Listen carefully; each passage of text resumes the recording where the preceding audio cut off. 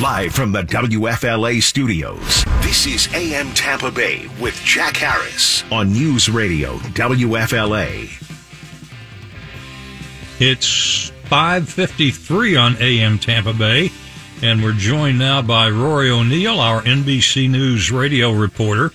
And Rory, the Pentagon is opening a review of clandestine psychological operations that have been sanctioned by the military.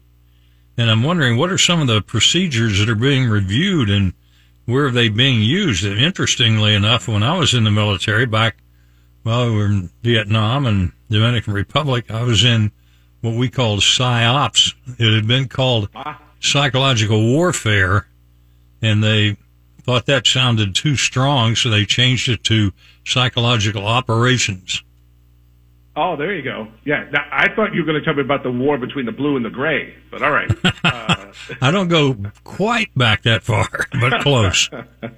Well, actually, they think a lot of this may be based at CENTCOM there in Tampa, that they have set up these Twitter and Facebook accounts to spread disinformation.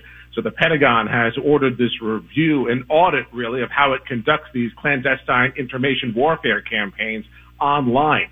Facebook and Twitter say these accounts, these fake accounts, violate their policies. They may not be necessarily illegal, but the government says some of the information that comes from CENTCOM may conflict with what the CIA is trying to do, which may conflict with what the State Department is trying to do. Essentially, they're trying to get their ducks in a row and figure out who's saying what online right now. Well, I hope they succeed. I know back in those days that our PSYOPs was just dropping leaflets and loudspeakers out of planes, so it was much easier. Can I ask you a question? Like, who wrote the leaflet? I guess we had interpreters that must have written them because they're in Vietnamese. Did that come from the Defense Department versus the State Department, or? No, we did it over there.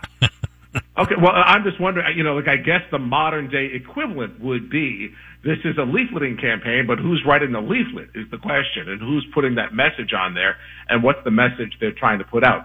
Something the State Department says is, look, we're trying not to do this stuff because we're trying to look better than our enemies, and not stoop down to their tactics. They used to have a PSYOP school in Baltimore. It was Fort Holabird. That's not there anymore, but it was an intelligence school, and one big section of it was PSYOPs. Yeah, that is a big part, I think, of any, military operation. It's important. But I think what they're finding right now is that maybe, someone may be putting messages in some fake Twitter account that don't necessarily represent the mission that our Defense Department or our State Department are trying to get out there. So I think they're trying to make sure that, first of all, that the messaging is the same. But secondly, keeping in mind, these kind of accounts violate policies at Twitter and Facebook. They're not supposed to exist. Yeah, and again, this, of course, is taking place from right here at CENTCOM at MacDill Air Force Base. So we've probably got a couple of listeners now that know exactly what we're doing. Well, right. This was all reported by the Washington Post, so the story broke yesterday that this has been underway. Well, we'll have to see how that plays out. But Rory O'Neill, our NBC News radio reporter, and you can find him on Twitter at Radio Rory. And we'll talk to you again tomorrow, Rory. Thanks, Jack. Talk to you then. Thank you. And coming up in the next hour here, we've got our jokes and a lot of birthdays and Aaron Real.